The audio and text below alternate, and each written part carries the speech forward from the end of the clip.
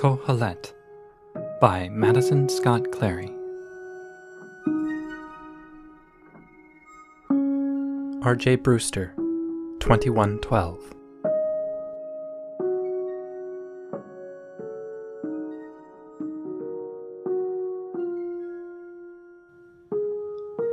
It took Aude just under 2 hours to find the microphone.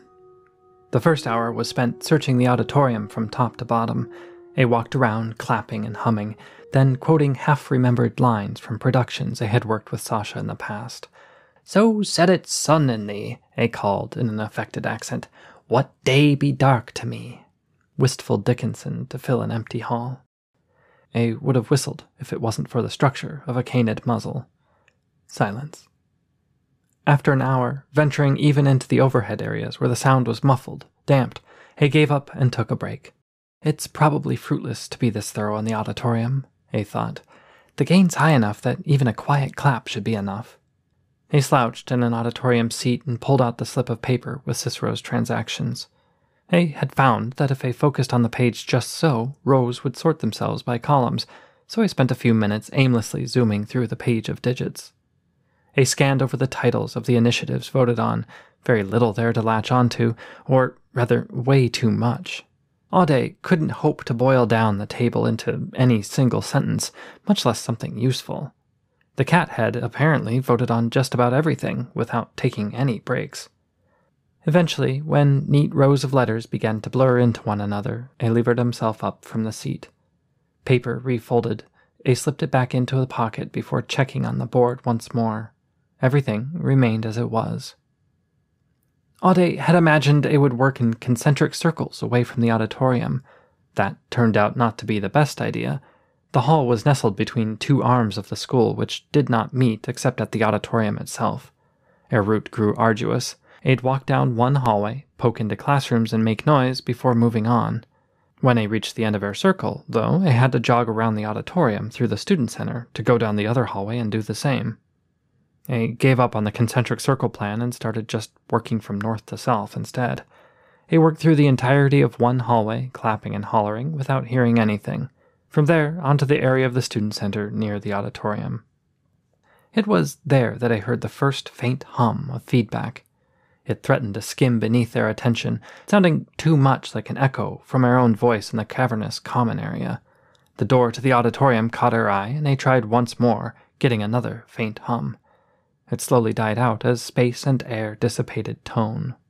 It was only a few minutes from there to find the microphone itself, a lavalier mic disguised as a button, resting obsequiously atop the door handle leading into the principal's office. It was just to the northeast of the auditorium doors. It would have found it soon enough. It was surprising in a way that I hadn't managed to trigger any feedback earlier.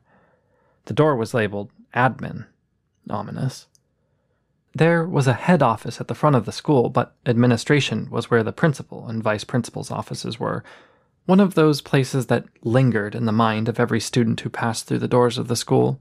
Getting called to the front office was usually bad enough, a call from a parent, but getting called to the admin office was more oh shit than that. Ears pinned back, Aude picked up the microphone delicately through the mounting feedback and quickly shut it off. The hum had grown loud enough that I could hear faint clicks from the speakers, magnets clicking, popping as the physical limitations of the ancient and not-so-great speakers were reached. The sound stopped a scant few moments after, bouncing around the auditorium and the student center. Echoes. Her ears slowly uncringed. They pocketed the mic in her trouser pockets and straightened up. The school was silent once more. Remembering the position where I had found it, Aude straightened up and wandered back over to the auditorium, turning down the gain on the board and lowering the house volume to a reasonable level. He even turned the mic back on and mumbled a quick 1-2 to ensure that none of the speakers had been damaged. This is a sim, not even mine, I thought, the inside of her ears flushed warm with embarrassment. What does it matter if a speaker blew? I shrugged it off. Habits were habits. No reason to break them now. Back to the admin office, then. Aude couldn't help but feel as though I was trapped in a game. One of those first-person puzzle solvers that seemed forever popular. One of her favorite genres. It was surprising the adroitness with which her perspective had shifted, sobbing now behind him. Perhaps the fact that they seemed to be receiving what amounted to clues while in a complex, abandoned building added to that. Perhaps it was the shift from RJ to Ade.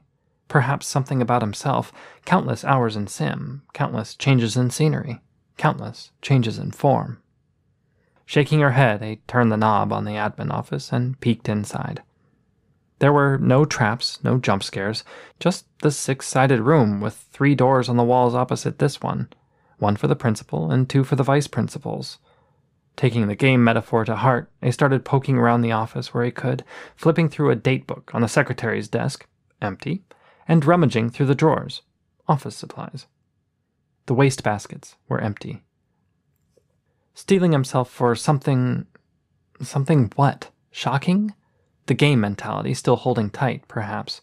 He tried each of the doors in turn. Surprisingly, it wasn't the principal's office that opened, but one of the vice principals. The name of the one who had worked there while I was a student escaped him, and no tags adorned the doors. The office was dark, but the lights responded to a touch on the pad. He set it to a comfortable level, warm without being cozy, bright enough to read without being intimidating.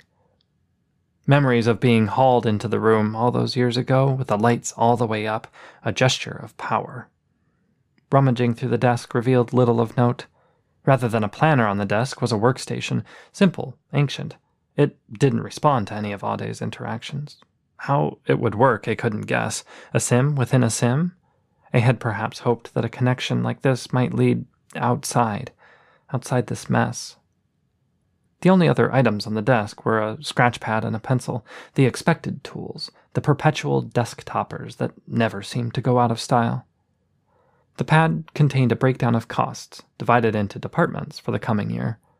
A simple 3-column setup tallying subject, expense, and deductions from some number at the top, budgets, perhaps. At the bottom of the page was a final number circled in dark, angry strokes. Apparently, the administrator hadn't liked the result. Ade flumped down in the chair at a jaunty angle, her tail flopping between armrest and chair back. Tired. So very tired. It rubbed away the sandy grit of tears already shed.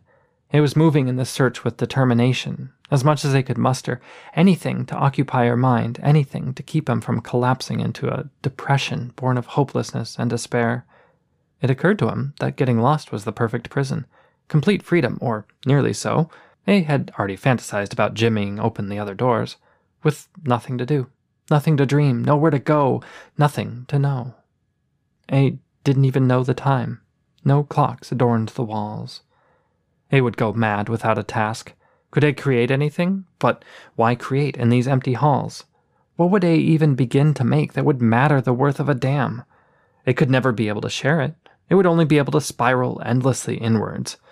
All Ade wanted to do was curl up in the chair. It was comfortable enough. Perhaps I could get some sleep in. Instead, I ground the heels of her paws against her face and leaned toward the desk.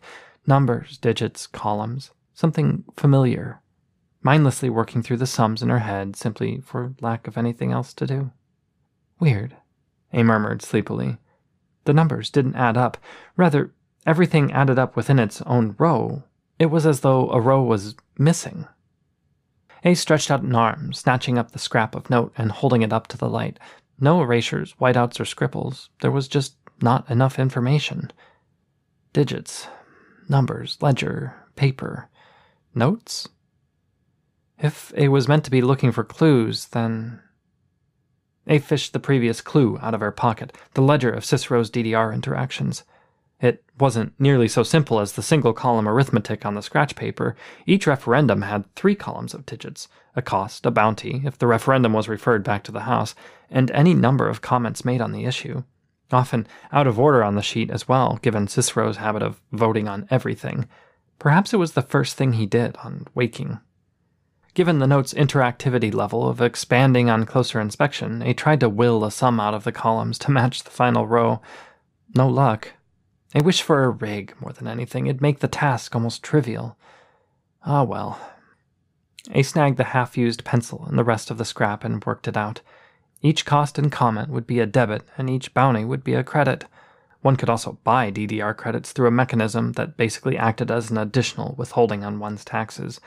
There were 2 of those in there, possibly ensuring Cicero would have enough DDR credit to make what Ade assumed was some scathing political snipe on an upcoming high-stakes referendum. Even so, it was clear that the section of numbers on the paper, a month's worth perhaps, didn't add up. Once more, there was a missing interaction. 3 missing interactions, rather. 1 vote's cost, 1 vote's comment, and 1 vote's bounty, at Ade's best guess. Perhaps a few smaller votes to add up those totals? It was recent, too, a few days before he had gotten lost. Except that one's DDR records were public. Not which way one voted, but that one had voted. Comments were public perforce. The information had to be public for the system to work. Unless it had been tampered with, there was a combination of 1,252,000 credits unaccounted for in terms of transactions. 1 million debit to the comment, 250,000 credit for bounty, and 2,000 to the vote cost. Ade tore off the top sheet of the pad and, working faster this time, ran the numbers once more. Same result. Well, He sat, frowning for a while longer before gathering her notes. He folded them together with the original clue and stuffed them into her pocket. He couldn't create a deck here, apparently, but he could sure take items with himself. If this all had something to do with what was going on outside, where it was counted among the lost, that was all well and good, but how he would get that information back out remained a mystery. Too early to be thinking of such things. It wasn't going anywhere for the time being. Sleep was becoming an imperative. He gave token consideration to where he would be able to sleep before deciding on the auditorium. The fold-down seats were cushioned. Not very well, but better than the floor. And the place had a sense of home about it, too. The thought was a barb tugging at her heart, but there was nothing to be done, not in this state, not right now. Sleep, and perhaps dreams. Or perhaps not. Sleep to get away. Sleep for nullity. Sleep for nothingness.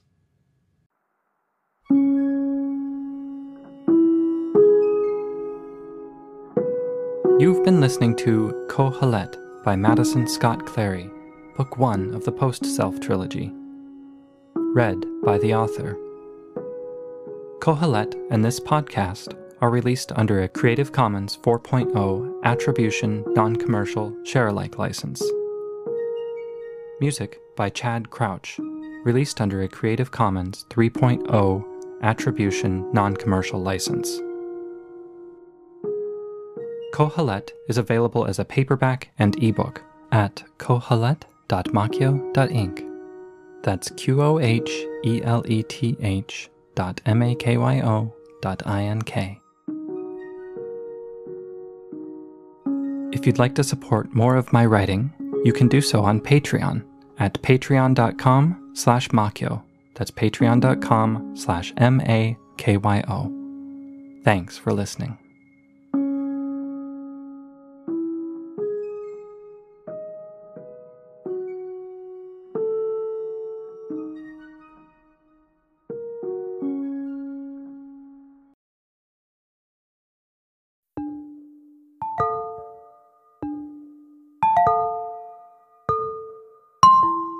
Toledot, Post-Self, Book 2, comes out January 21st, 2022.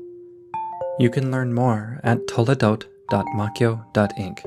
That's TOLEDOT.MAKYO.INK. You can also find the series at post-self.makyo.inc. I do hope, once you're done with Kohelet, you give it a read.